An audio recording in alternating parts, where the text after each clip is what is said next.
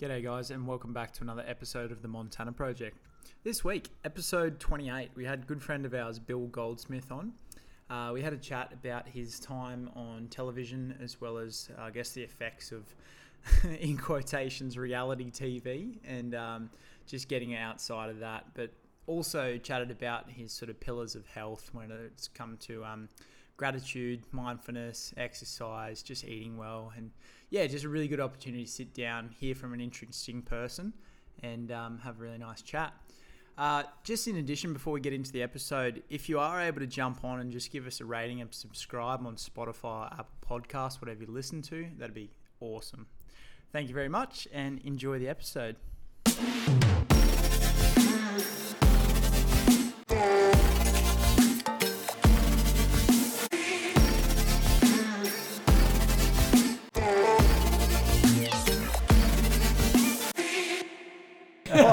I walked when you were rocking up. I was just getting out of the shower, and then I was usually just used to walking out of the bedroom, just go get a towel or whatever. Outside, and I was like, oh shit, there's someone here. Yeah. No, it's gonna be good though. It's fun. So, anyway, mate, welcome to the Montana Project. Thanks for coming down. We've had a nice little morning. We have. Yeah, got a couple of Ks in on the trail. Yeah, it's been good. Been good to head up to the border trail and get some Ks in. When I hopped off, out of the car, when I was pulling up at home, I was starting to feel a little bit stiff. Just like my feet and stuff. So yeah. I don't know whether it's getting used to those shoes and stuff as well. But it's good. Definitely need the right shoes. Yeah. It's pretty hard. How'd you pull up? Because initially on our podcast as well, we sort of do a bit of a welfare check and see how everyone's going and that sort of thing. Cause that's good. Your hip. Sorry, no, your hip, your inner thigh. Yeah. No, it's a bit tender. It's more my ankle as well, getting used to all the loose rocks and trying to do that. It's a different kettle of fish, isn't it? But I pulled up halfway between you guys, so I not too bad. the biggest change I've noticed, because that's probably the furthest that I've done on a trail before. Oh, really? Yeah. But nice. It's like getting used to just paying attention the whole time. Like that section we were coming down and there was leaves and stuff and it was quite steep. I was starting thinking imagine Blake was over twice in I reckon 5 minutes. Dude, the first step he took, he was over. 3 steps. Yeah, I didn't even get up out of the car, and I was stacking on that section there. But no, it was good fun, and that view of the coast and stuff's pretty cool. So because we got some plans next year, Corey and I. So we're gonna get some Ks in and leading up to it and stuff. But for now, we got early December doing that Goggins run. Yeah, nice. So that'll be a good little challenge. But trying to just break it up. Yeah, it is. Yeah, trails are so different. It's you don't look, as I said to you, you don't look at your splits of Ks. You just get out there, be present in the moment. Yeah. More time on your feet. Yeah. So you just go for time, 1 hour, 2 hours, whatever. We didn't really go for time today though. We just did for Ks. But you don't really look at your splits. I think it's nice as well, getting to the point, most of the running for me has always been based around footy and that sort of thing, and it's just you started losing the enjoyment of it. But if you get to a hill and just being happy to walk or turning around and just enjoying the view for 5 minutes or whatever, that's been pretty cool. It's definitely changed running for me. Yeah, because it was always just slog it out, see how fast you can run a 5K or whatever it may be. Yeah, but it's cool. So do you have a method to your running? Is it you have through the week, I'll do this many Ks, or they talk about the zone 2 runnings. Yeah, I do try and do. They say I do 80% zone 2. Yeah. So I do most of my solo runs. I try and nasal breathe, and I try and keep heart rate zone 2. Mm-hmm. So definitely focus on heart rate training, and then weekends, long run, mix it up, trails, road. Whatever. I fully thought when we were chatting about it earlier, I was I thought I was running in zone 2. And then we pulled up my Garmin and he's nah, because I think the top of your aerobic, what I've been talking to you about where I've been running is I think it was 146 to 156 for me or something. But so what you're running down, I try and keep it below 140. Yeah. So in the 130s. And you were saying Kipchoge's running the Boston. Pretty sure. Oh, sorry, not Boston. Berlin. He got the world record through all the zone 2 training, and he's running 3-minute splits pretty much. Zone 2. Yeah, that's crazy. Yeah. Oh, it's hard to fathom. Even those guys for the Gold Coast one, seeing them come past. Yeah. It's next level, isn't it? They're doing 3-minute Ks. That's wild. Can't even sprint 3-minute Ks, let alone run it for 42 and then have it at a low heart rate. Yeah. How long do you reckon you could do a 3-minute K pace at? Because have you seen the videos Half on a Facebook? K? Yeah. Have you seen the videos on Facebook and they got like the treadmill going? Yeah. And like people will last in like 10 seconds, 15 seconds. Yeah, I wouldn't last too long. I don't think I've ever ran a 3-minute K. I think my quickest K might be like 3 minutes 20. So I'm like, I can't even run 3-minute Ks. Yeah. I think the training to get to that point as well, like running that marathon in sub 2 or right on is an achievement in itself, but then the effort that's actually required, like have you seen what he's actually doing for his training? Like, does he run? Oh, no, I don't really follow it, but to get to like that level, it's you dedicate your whole life. Yeah.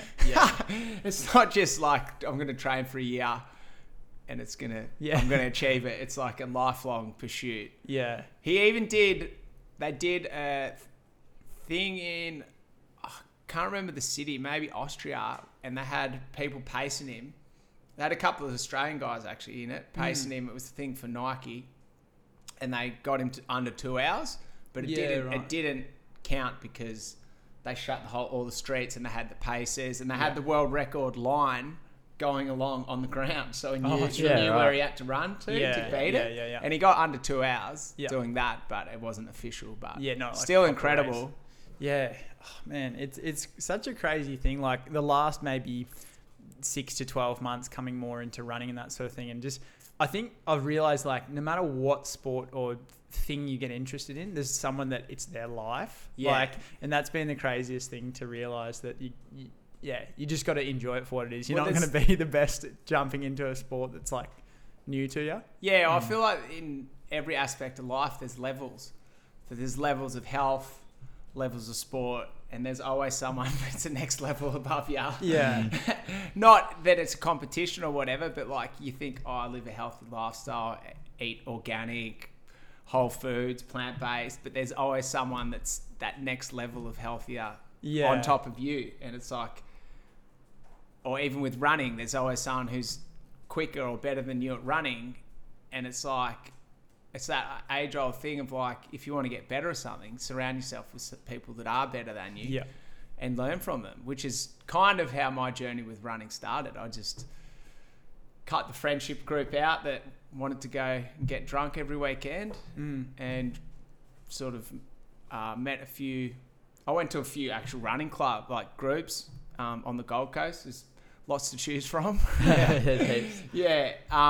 And just met people through there and sort of connected with people that had done 100K ultras and stuff like that. And really just learnt off them about the training, the nutrition, the prep, the recovery, all of that sort of stuff. So it's like, it's cool to like learn stuff. I love learning new stuff. Was there a reason for choosing running? You said you had a footy background. Well, I've never been a runner. Like I used to hate doing like the beep test and stuff when I played footy. I don't know anyone who does like that, but I don't know. I just, how it came about with the running side of it, I was up at Agnes Waters. My parents were up here visiting from Melbourne. Went up there for a couple of weeks to see them, and no gyms or anything up there. And one of my mates, Mitch Orville, was running 3K a day for 365, and I went for a 3K run in my I was wearing like New Balance like sneakers, like not even running shoes, like tracksuit shorts, like it was ridiculous. And then I was there for like a week and ran every day while I was away. And then I thought, you know what, I'm going to try it for a year. And obviously you run and your body adapts and changes. And then I found 3K a lot easier. And so I upped it to 5K. And then, towards the end of when I was getting close to 365, I worked out my average daily and sort of put in some big weeks to get it to an average of 10K a day for a year. Yeah. Because what are you at now? 461. 461 today. Yeah. Shit, that's crazy. 461 with the boys. Yeah. Do you have a number in mind or anything, or it's just like it's a part of your life now and you sort of... It's like anything. I don't have like a goal in my head. Well, the goal was 365. Yeah. And now it's sort of, it's not part of my identity, but it's like something that's in my life that's a consistent thing that I do, obviously every day, and I really enjoy it. So there's no limit on where I'm going to stop, or I might wake up tomorrow and go, I've had enough. And then that's it. It's like, there's no pressure. At 365, did you kind of go, like, do I need a run today? Or is it more like, oh, may as well go for another one? Or well, I feel like after 365 days of doing something, it's in your routine. Yeah. So the next day I just got up and went for a run like normal. We spoke about routine this morning, how just you do something for a while and then you just change it, and then that'll stick to it for a while. Well, that's the thing. It's like there's no pressure on how many days consistently. It's just whenever I feel like I've had enough. Hang on 2 seconds. I'll grab the line off and kick on. She's like, what?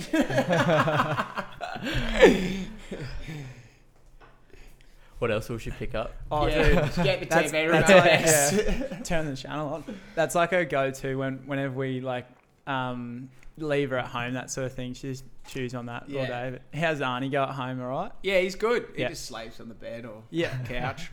I feel bad, man. I like reverse out of the driveway and just sits at the window and looks out. Yeah. Like, you're killing me, man. Even though I walk him like twice a day. Yeah. Like, I gotta go out and pay for your food.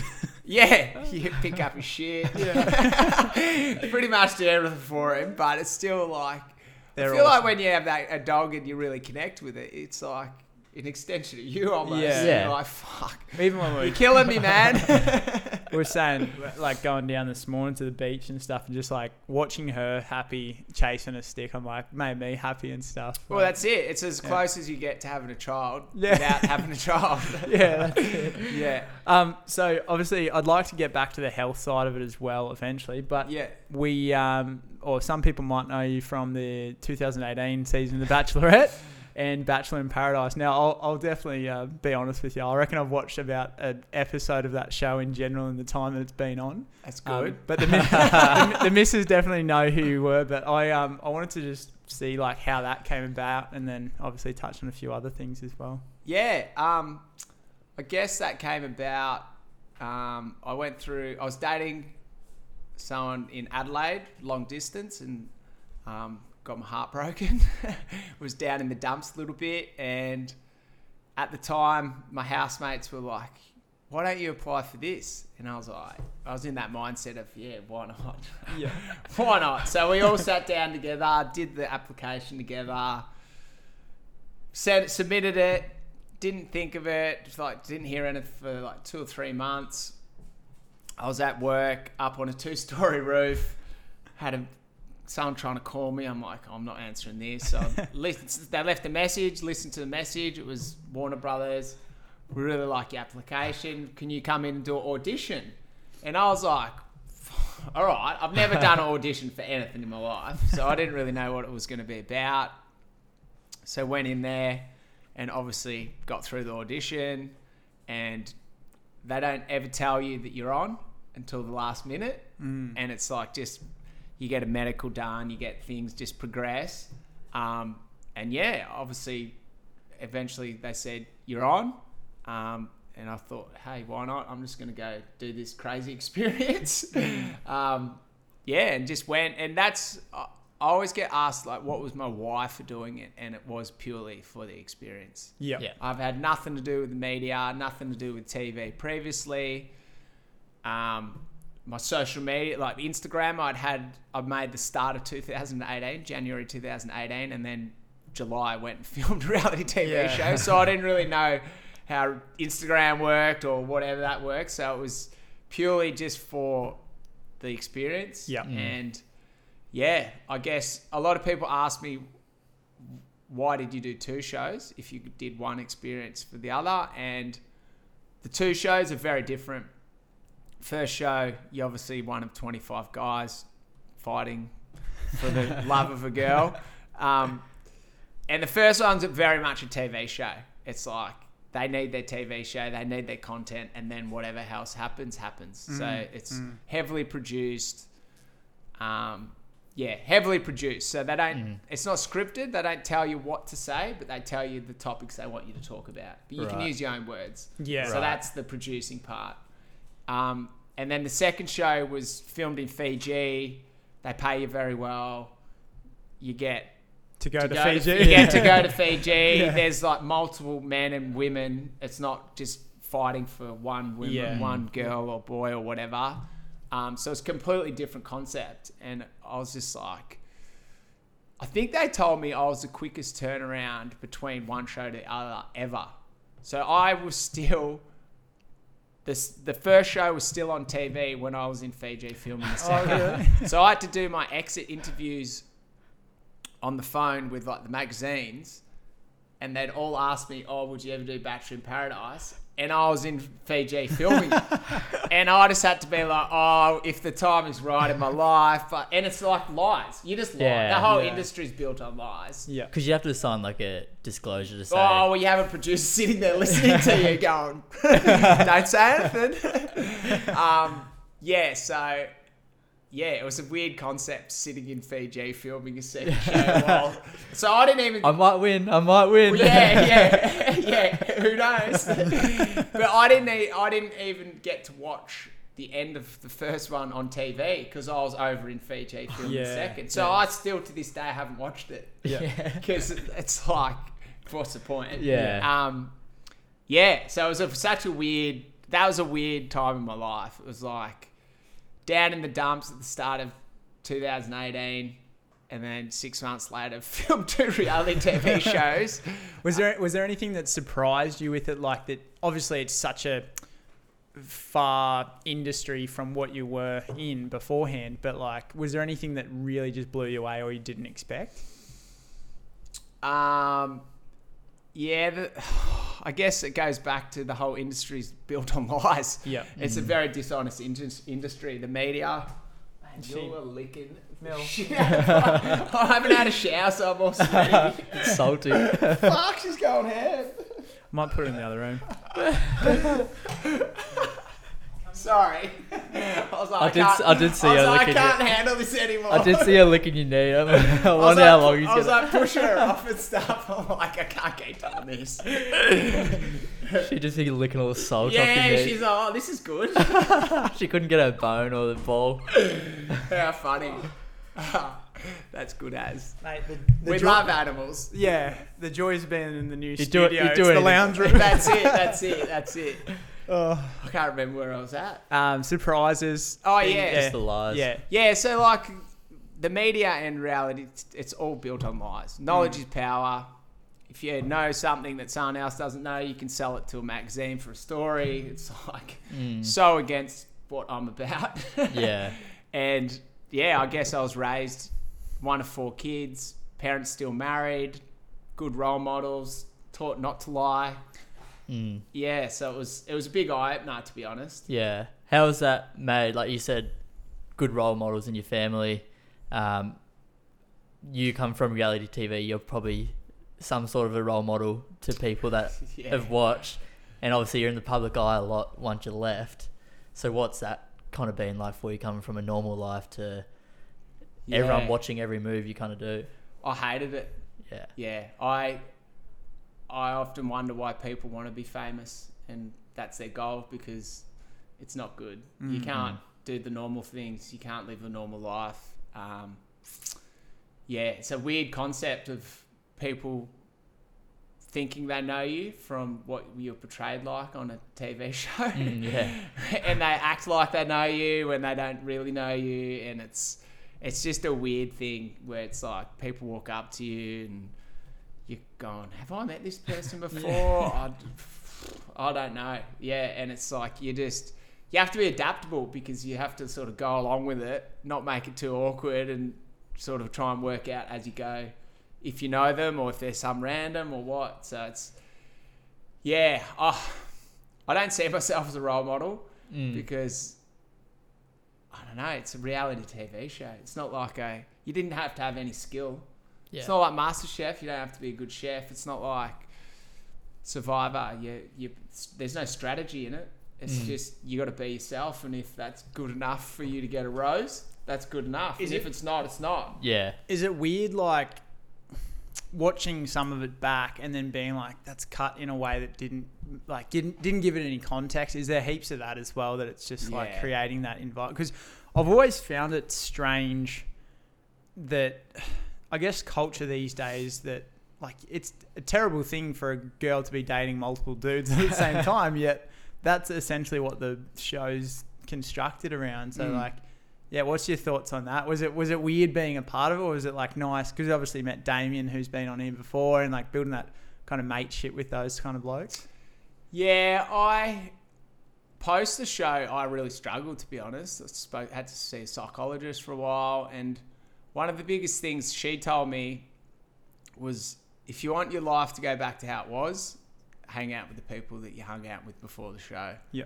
And so I sort of cut contact with most of the people, because I feel like when you catch up with them, all you do is talk about the show, because it's the one thing you have in common, and it consumes your life month after month after month. And it's like, at what point do you want to just move on with your life and put that experience behind you and move on? And it's like, people are 5 years later still trying to milk it. I'm like, man, you got to move on, man. You got to move on. And it's like, as I said, it was just an experience, and cool experience. I learned a lot.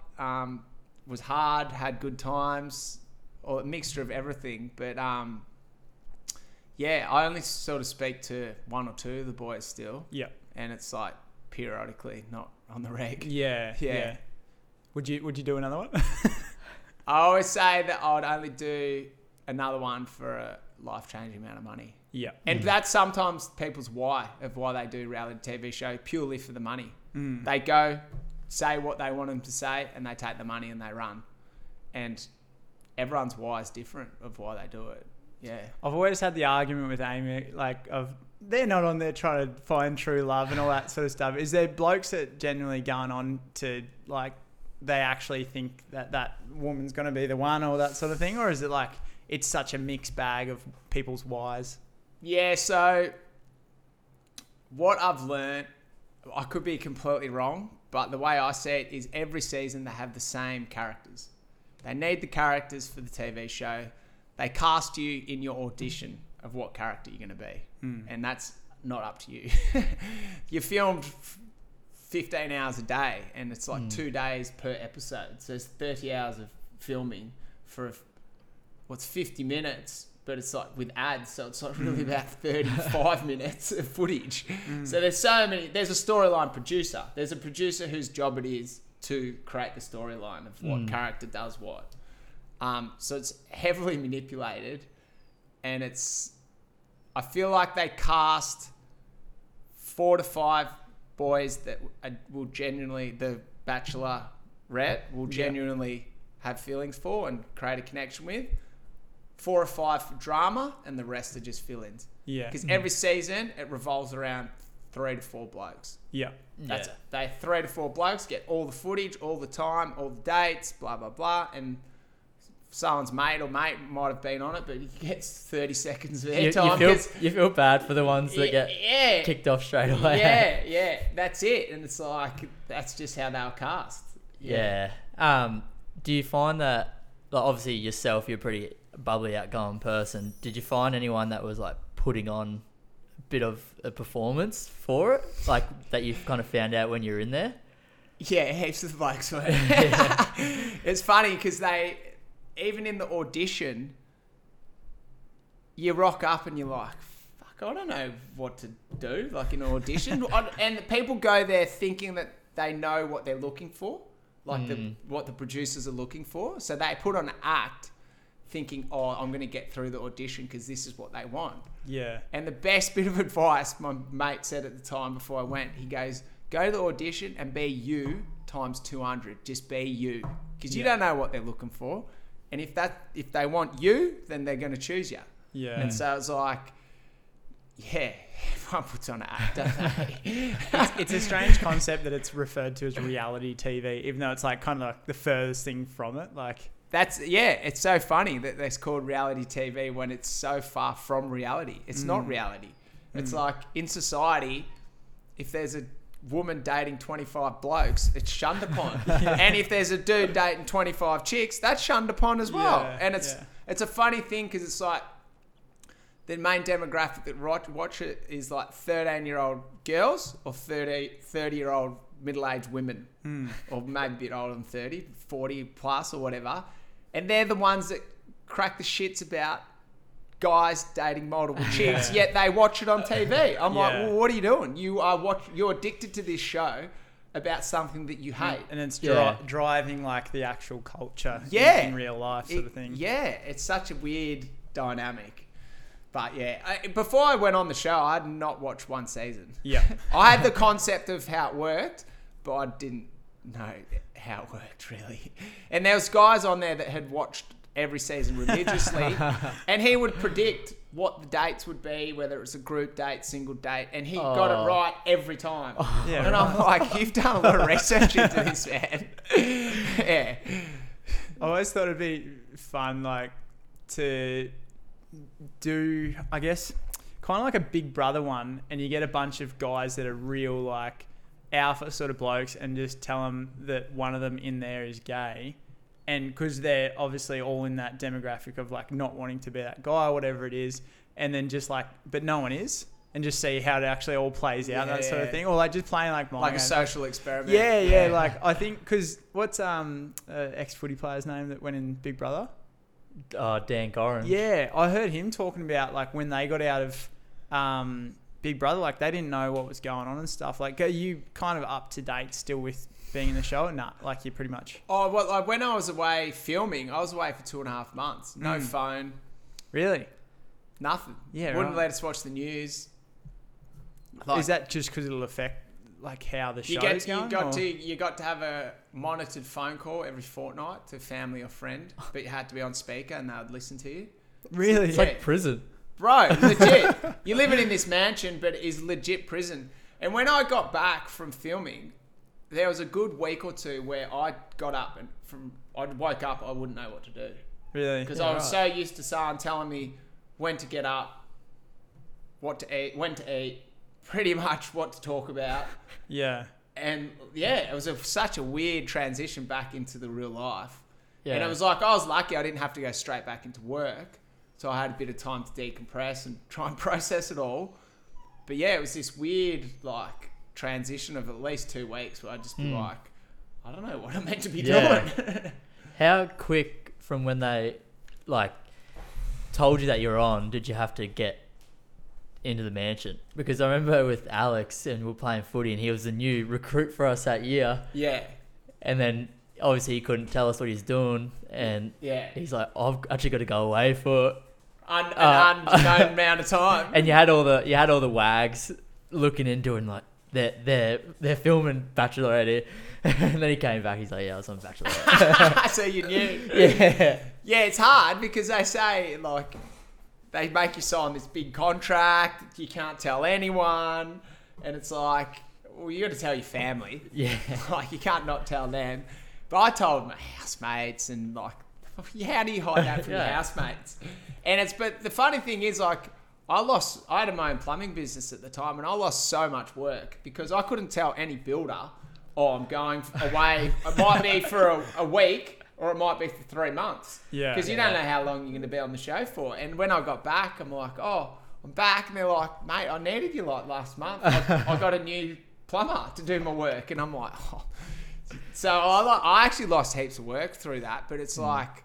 Because you're a mechanical plumber. Yeah, so what's that actually fall under? Because you're like I saw you doing AC. Obviously, you're jack of all trades now, doing your renos and stuff. But yeah, so in Melbourne or Victoria, mechanical plumber is AC. Yeah. Heating, cooling, ventilation. Yeah, gotcha. But like licensed gas, water, mechanical services. But up here, you don't need your plumber license. Yeah. It's a bit backwards. You literally don't. You can go do a week-long split course and you can go and install splits. Yeah. Yeah, right. Yeah. It's not regulated here at all. In Melbourne, you have to do like a compliance certificate on every job. Yeah. And the VBA, Victorian Building Authority, randomly pick them out and audit them and go there and make it sure it's to spec, up to scratch. to scratch and check your work. None of that happens here. Dude, the guys that put this in, they were telling me like, nah, you're not going to get through. There's going to be a lintel there and stuff. And I was like, there's not, like, because it's like a preformed beam sort of thing. Yeah. And and they're like telling me that they couldn't. And you're like, bro, I'm a builder.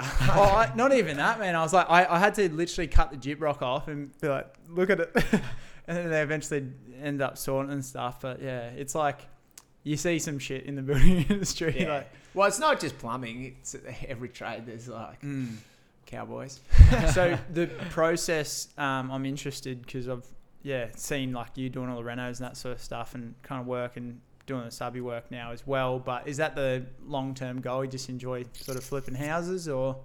Yeah, I'd really enjoyed the creative outlet of turning something old and a bit run down into something new and nice, and the colour palette and how I want it to look in my mind. And it's, I guess it's really nice having this image in your head and making it come to life. I get great satisfaction out of that. But it's like anything that has its good days and bad days.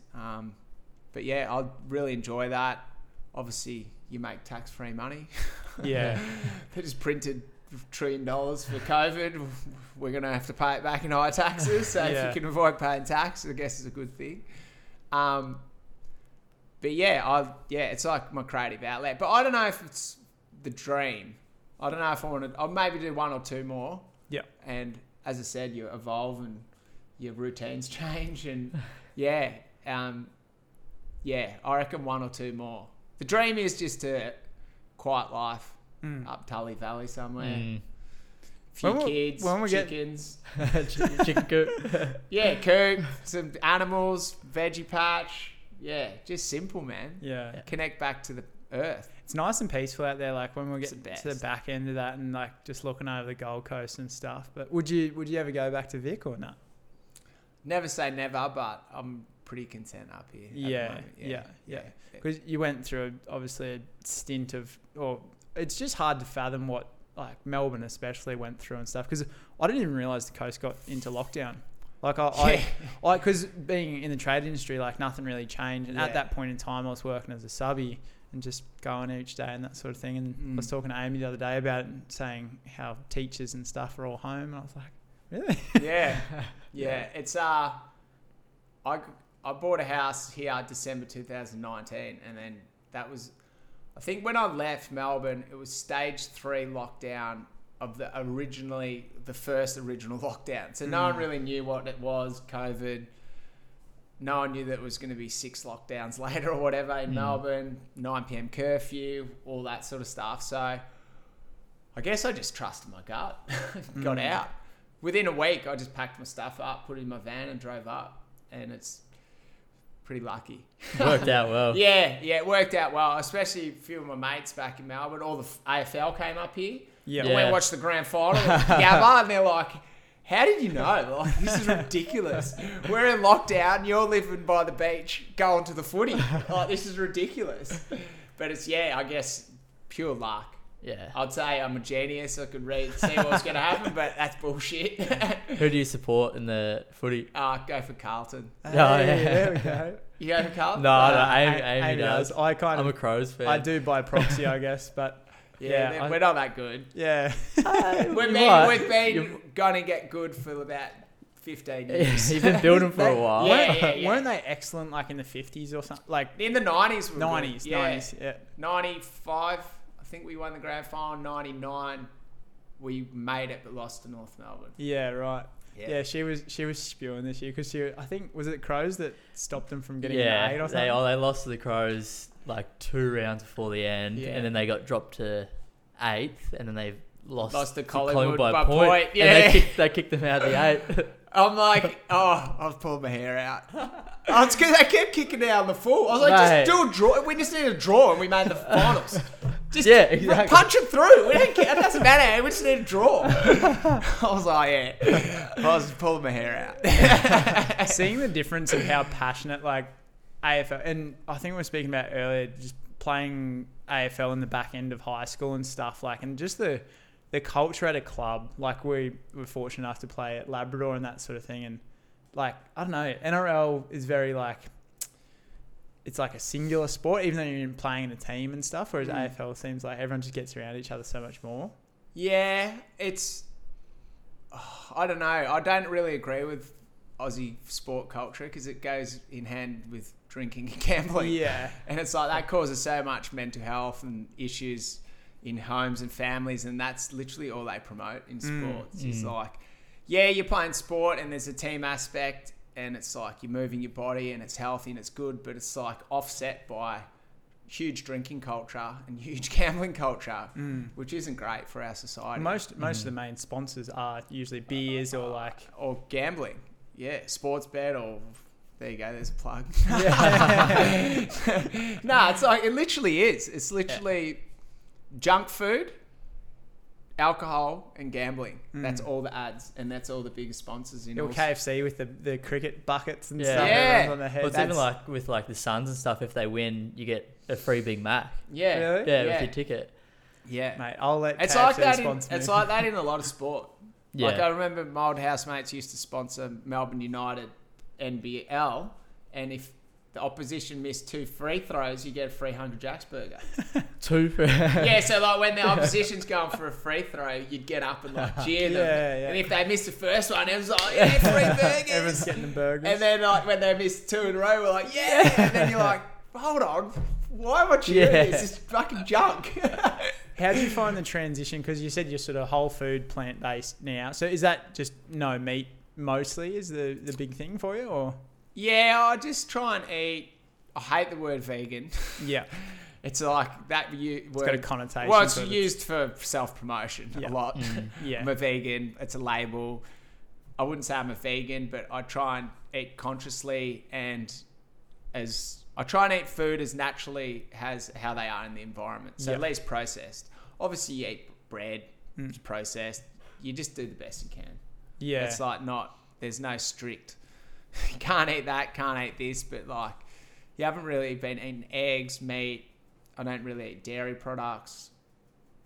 I think we're laughing on the run just how like salt, even everyone's like, oh, you can't have too much salt. And, and then like when you're running, like that's the thing that's keeping you going. It's literally, electrolytes are literally salt. And that's literally what comes out of your body that you need to replenish. And there's this whole thing. It's like the whole thing, like the meat industry. They've spent billions of dollars advertising pork on your fork, all those slogans for us to eat meat. Meat's not that great for your body. Yeah. And it's like, I always get asked, oh, how do you get your protein from people?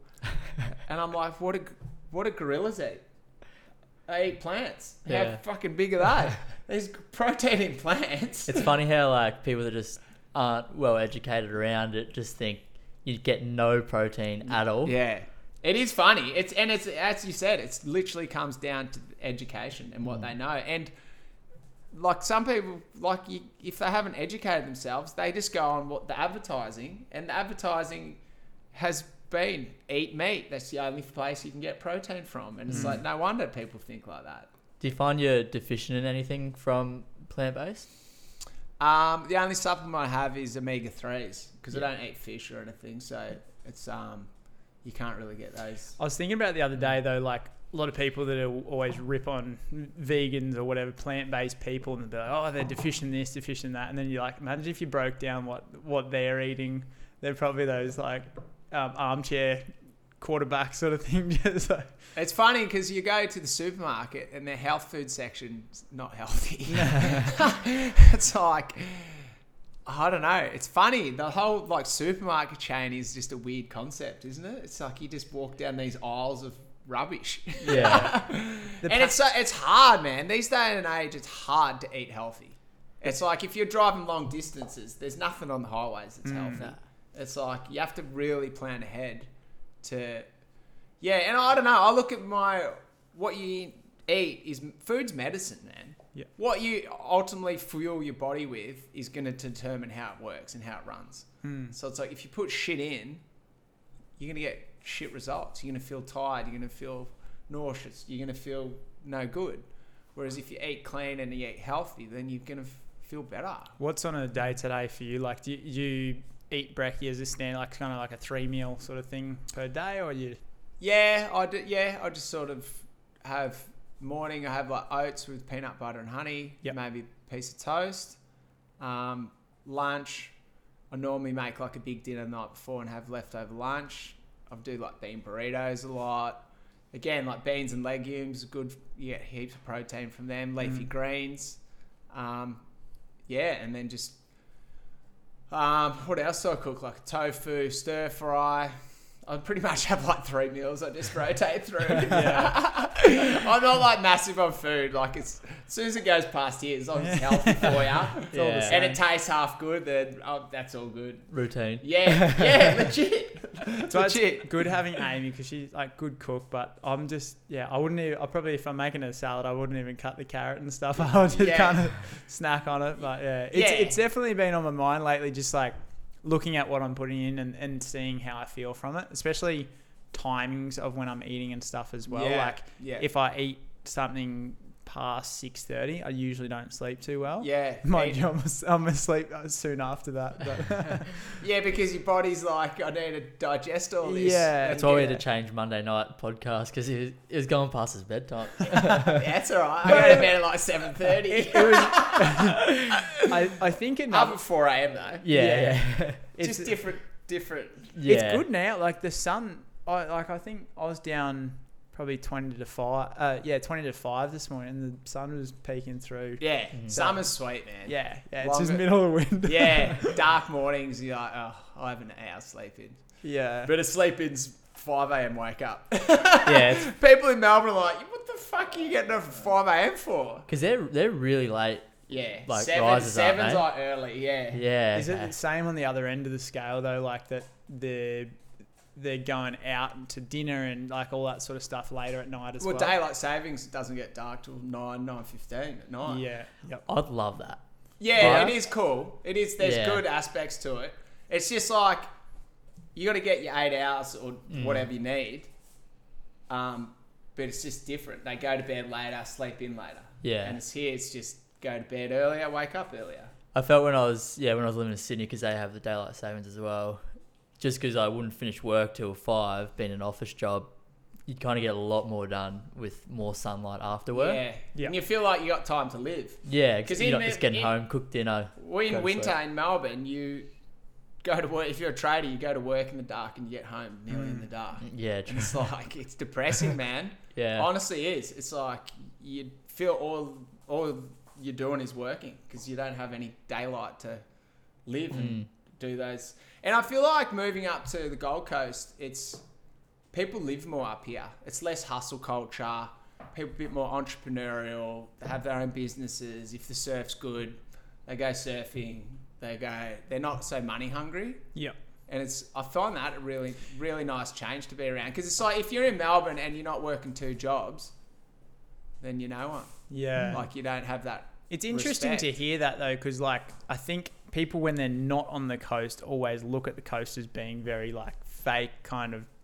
It's still very transitional area, as like we've seen. Like you were surprised to hear that we're both born and bred here as well. Couldn't believe it. Yeah.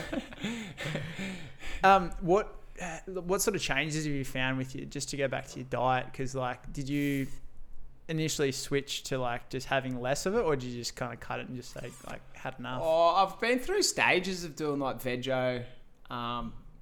Did veggie maybe 2 years ago for like 6 months, and then I was like, nah, fuck it, I'll eat meat again. And then I watched a good documentary called Dominion, which I highly recommend. It's just about the meat industry and how the animals are treated, and it goes through like pigs, cows, chickens, and just how fucking brutal it is. Because the one thing that's never broadcast is where our food comes from and where our waste goes. Yeah. And that's for a reason. They don't really want people to question that stuff. And it's like, they say if slaughterhouses had windows on them, we'd all be vegetarian, because it's like, it's pretty fucked up, isn't it? Even eating like eggs. Like you're eating a chicken's egg. Yeah. Like, that's fucking disgusting. But we're so conditioned to think, oh, that's just normal. Yeah. And it's like, Yeah. Do you reckon back in the day, like going way back, and people are just eating what was on offer, do you think now that we have the information, obviously as well, the access to things, that having the choice to be veggie, vegan, all that sort of stuff can be beneficial? Like, whereas back in the day, you just kind of had to eat what was... Yeah, I feel like when we're in the hunter-gatherer period, we were never meant to sit in homes. We're always meant to travel around. I guess back then we were, because we've evolved as a species. But I feel like back then, you're more in like a tribe or a group, and as a collective, you work together for survival. And here, now we just get shut in our homes, dob your neighbour in, fight with your neighbour, fight with whoever. And it's like, no wonder people are less happy and like don't have purpose in their life, because I feel like if you're in a tribe or a collective group that everyone plays their role to survive as a group, you really have a purpose, because if you don't pull your weight, people notice, and as a collective, everyone suffers. So it's like, in that regard, but it's like, I feel like when the agricultural revolution came in, that's when it all just got down to wheat, grain, rice, and like we just live off 4 or 5 main ingredients. And it's like, I feel like we're always meant to eat a balanced diet. And like what's in season and all those sort of things. But it's like, now it's like you just eat the same thing because it's available all year round, because we farm. That's something that, I realised the other day, like all through winter this year, I think we still had some mangoes and stuff. I'm pretty sure it's the summer fruit. And like just being able to get that. And it's awesome, but it's probably something's going on that... They're not fresh and healthy. Yeah, it's from organic. summer last year. They're snap frozen for 12 months. Yeah. And like, I don't know, with fruit, I guess, I don't really know the research behind it, but I'm assuming it holds some of its nutrient value, even if it's snap frozen. But it's like, it's funny too, like the Woolworths, the fresh food people, if they're telling you that they're the fresh food people, they're probably not. Like, they have to go out of their way to tell you we are the fresh food people. Yeah. They're probably not. That's not something a fresh food person would say. Something that got me the other day, like I had, what did I have? Oh, banana bread. I had it like as a little snack for smoko, and then it was, so each slice was in its own plastic wrap, and then there was a plastic wrap around that, and it was sitting in like a cardboard box as well. I was like, man, that's seems like just triple way too packed. Yeah. And I felt bad for throwing it in the bin, because I'm like, but what else? Like, what do you do? Aren't some people using like banana leaves as packaging now? I'm not sure. I feel like might be wrong on that, but do you know they're using like some kind of leaves to package stuff? Yeah, right. Like packaged fruit. It's hard because like single-use plastics are fucking our planet. And it's like, there's a whole thing of like, get rid of straws, plastic straws. They make up about 0.05% of the plastic that's in the ocean. It's all the fishing lines that they leave that makes up most of it. And like single-use plastic bags and packaging that makes its way into the ocean. It's nothing to do with straws. Yeah. Like, kind of is, but it's like, that's not the main issue. Yeah. But yeah, it's like, so many things. You use the bit of plastic for 30 seconds, or like a coffee cup, plastic lid, you drink it for half an hour and you chuck it in the bin. And then you do it again the next day and you're like, fuck, is this really good for like the planet? And it's a hard thing to change, because as a single person, you're like, oh, me making a change isn't going to make a difference. But if everyone thought like that, you would make a difference. Yeah. It's like, it's just because you think, oh, I'm not going to make a difference. But if you make a change, set an example, someone else sees you with the Keep cup. Oh, fuck, I've thought about getting one of them. Maybe I'll get one of them. Someone else gets one. There's like a ripple effect of people that you don't even realise. So if you just make a change that you think aligns with your morals and is conscious and good for the planet or whatever, and even if it just makes you feel good and a better person, fucking do it. Because you don't know the impact it will have. Because, as I said, people 5 down the line might make a change because they've seen seen it and been on the edge of maybe doing it themselves, and then they go, oh, I'm just going to do it because I've seen someone else do it. We spoke earlier while we're running and that sort of thing, just about your practices in the morning of like gratitude and mindfulness, doing a bit of meditation and stuff. Is that sort of like a key pillar, as well as the health side of it, getting moving and eating whole foods and stuff? Do you have like kind of a way that you're looking to lead your life, or is it like just based on those few things? Yeah, I guess when I was a kid, my mum used to meditate, my dad used to meditate, and I'd just be like, what is this all about? Yeah. I just didn't understand it. And the way I feel like we live in a world now where everything's sped up. We're bombarded with information. We don't have time for stillness. We spoke about on our run that I drive with no music on, in silence.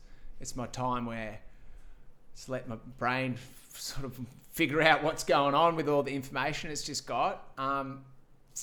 But yeah, I feel like running, solo runs out in nature is another form of meditation, but I make a practice of just sitting down for 15 minutes.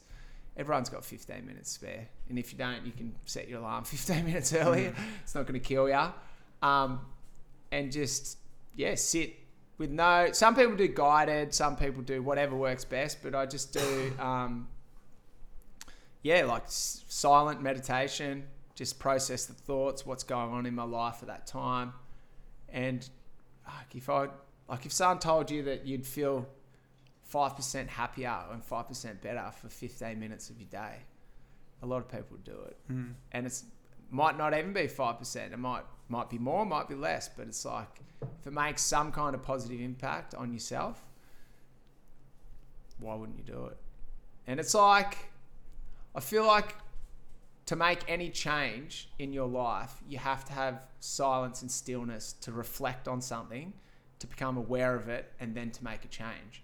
And if you're not having the silence and the stillness to stop and have it to yourself and process things, then how would you ever make any change? Like, you just keep going along in the routines and the process, and on the hamster wheel, the 9 to 5, the white picket fence, the mortgage, all that. So it's like, I feel like, it's a good way to evolve as a human, to really step back and have some quiet time. Yeah. Have you found with like the running as well, doing it each day, do you like kind of look forward to it because it's a time where you can just debrief with yourself? She's just going for the ball still.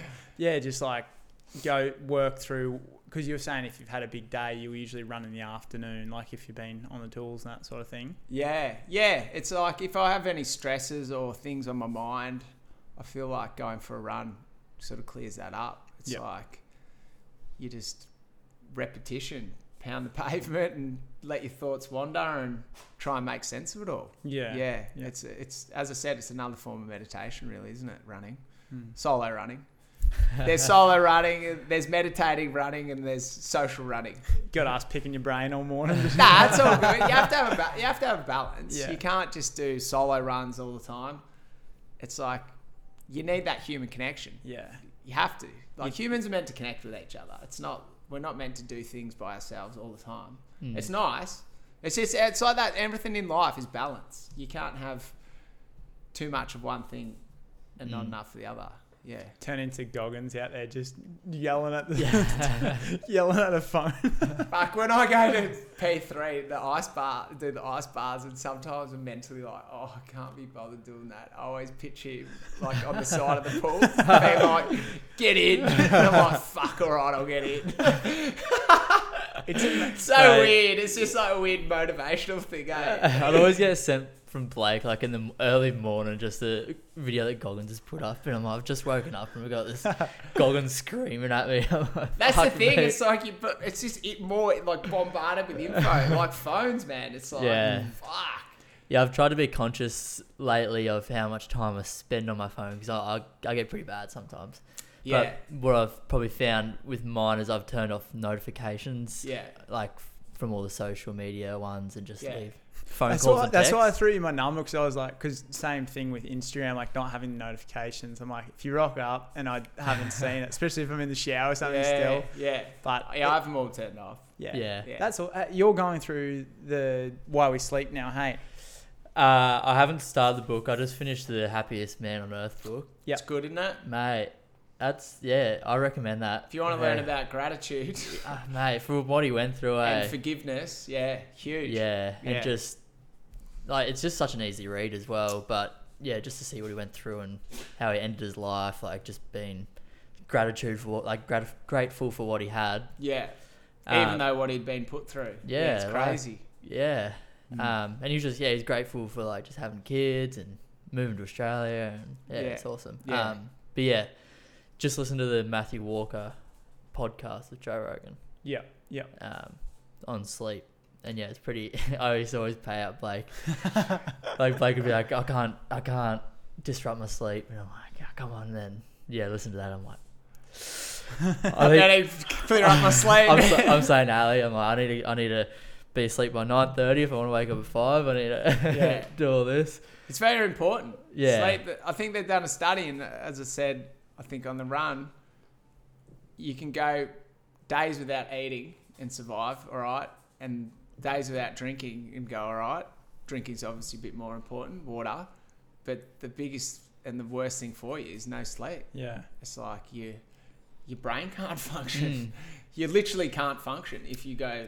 Because what they spoke about it built. So during the day when you're awake, it builds up plaque. Is that right? And then like your sleep's essentially like cleaning it off. It's like and like a waste management when you sleep. Yeah, well, that's like when you wake up hungover, you have that brain fog because you haven't had enough sleep to get rid of. Yeah, it's literally that's it, eh? Yeah, it's pretty interesting because there's like one on like marijuana and stuff, and how when everyone thinks they're getting a good sleep when they've smoked, but it's actually skipping the REM and just putting you in deep, so you're not recovering. And then that's why when you always hear people stopping and they're like, oh, I've had all these vivid dreams. It's catching up on REM sleep that you've missed out on from previous. So that's why they're having all these vivid dreams, because it thinks, oh, I've missed out on the last so-and-so, so I need to make up for it. Yeah, it's pretty interesting. I've read too that it's like every step of your sleep has its place. Like your light sleep, your REM sleep, your deep sleep. It all goes hand in hand with working to recharge your body. I think even going back to the Melbourne thing, like people deciding that it's a good time to go out to dinner at 10 o'clock or whatever, it's like, that's mad. Like, honestly, like actually Alex who's moving in here, he's like, his birthday, I think, this year, he's like, yeah, we're going to dinner. I was like, oh, sweet, we're at what time? He's like, 8 o'clock. I was like, 8 a.m. We're going to Breckenridge. Yeah, like, 8 what do you p.m. mean? late, I was like, mate, I love this bloke. I'm like, I'm very close to not coming to this dinner. They've got over in like Italy and that, they have like midnight dinners and shit. Really? But they're in Spain as well, but they have like siestas too. So Yeah. But I don't know if in a siesta if they actually sleep. Just lay around. Yeah, I don't know. I'm not sure. I need to work that out. A big. Hey. Sorry. Being a menace. It's ironing the kinks out of being out here, but we'll come up to an hour anyway, mate. So I don't know if you got to look at those last 2 questions that were sent over. Had a quick look. Can't remember. I think one was the billboard. Yeah. So the first one being, do you have a favourite failure that you've benefited from in the long run? I didn't read this one. Haven't thought about it. You put me on the spot. Biggest failure that I've learnt from would be financially investing in crypto and shares. I think everyone's in the same boat. But I just put a bit too much in. Yeah. And if I had my time again. But I've learned a lot, and if it stays around, I'll learn some more. Yeah. But yeah. What do they say? You don't lose it till you sell? Yeah. It's not worth much. Yeah, I don't know. I've made all my money through real estate, so I'm like, why? The biggest lesson I've learned is, why did I get caught up in the fad of crypto this, crypto that, shares this, shares that. I've made all my money in real estate. Yeah. I have half an idea of what I'm doing. Why don't I just keep doing that? Yeah. Like, don't get greedy. Yeah, Like- you feel like you're missing out on something. 100%. And if someone's recommending you a share or a coin, you've missed the boat. It's too late. Don't just... And people recommend you stuff and you blindly follow them without doing any research and you're investing your hard-earned money. And it's like, why do we do that? Blake's brother gave us a share. We've share got this. tip. So I think Yeah, but and then sometimes it goes good. It went good, and then no one sold, and it's bad. we got it well, and then but then that's the thing. When you're up, you get greedy. Yeah. And that's a bad human trait. You need And a good investor doesn't get emotionally attached to it, and they have a plan in set. Yeah. If I'm 20% up, I'm selling. I don't care what the economy's doing. I don't care what the market's doing. That's my plan. Yeah, you And if gotta I stick drop to 20% below, I'm selling. I don't care what's happening. I'm just no emotion, and they're the Yeah. ones that make money, man. Yeah. Whereas we're like, oh fuck, this is going alright, isn't it? to the It's moon, only, it's baby. only up. Might buy a new car next week, and then you're like, fuck. Don't stocks only go up? Yeah. In the long run, apparently. We have a group chat, and every now and then it'll just pop up, it'll increase by 0.5% or something for the day or whatever. And then someone will be like, quick, order your Lambos now. Yeah. Oh, I've been in crypto chats where Yeah. they're like, we're going to get a yacht, blah, blah, blah. Like, shut the fuck up. You're not getting nothing, man. Or did you see that FXT or something like that? Yeah, went under. He was worth billions, and then he's only worth a couple of mil now. Yeah. So. Couple of meals enough, man. Yeah. Honestly. Apparently he's just gone Yeah. off the... MIA. Yeah. Very quick. Yeah, it's funny. It's like we through social media, we I want to be a billionaire, blah, blah, blah. But when's enough? Yeah, What does it all how much mean? you need to be happy? Honestly, I've had this chat with one of my mates who's just had a newborn baby. His missus is a bit crook, and he's just he's holding up the fort pretty much, and he's just working 7 days a week. And I'm like, what does it all mean, man? It means nothing. Yeah. Take her away for a weekend. That might be the one thing that cures it. Yeah. Makes her feel better, connects you, be a father.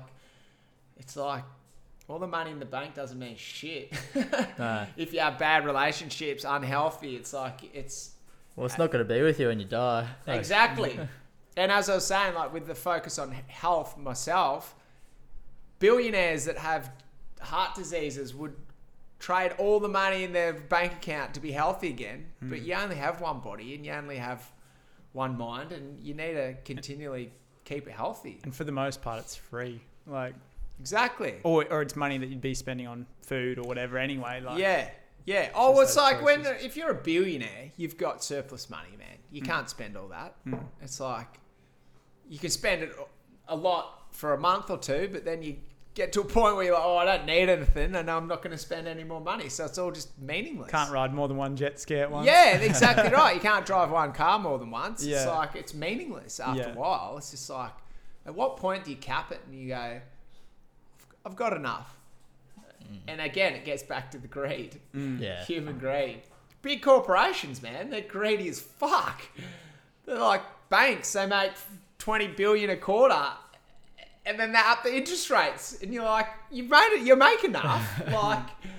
Yeah. Anyway. What's a few things that keeps Bill Goldsmith happy or leads to a content life? Connection to like-minded people, connection to food, connection to my body, to my mind, and to the earth. Pretty much that brings me a lot of happiness. Sick. Second question. If you had a billboard that everyone could see, what would it say?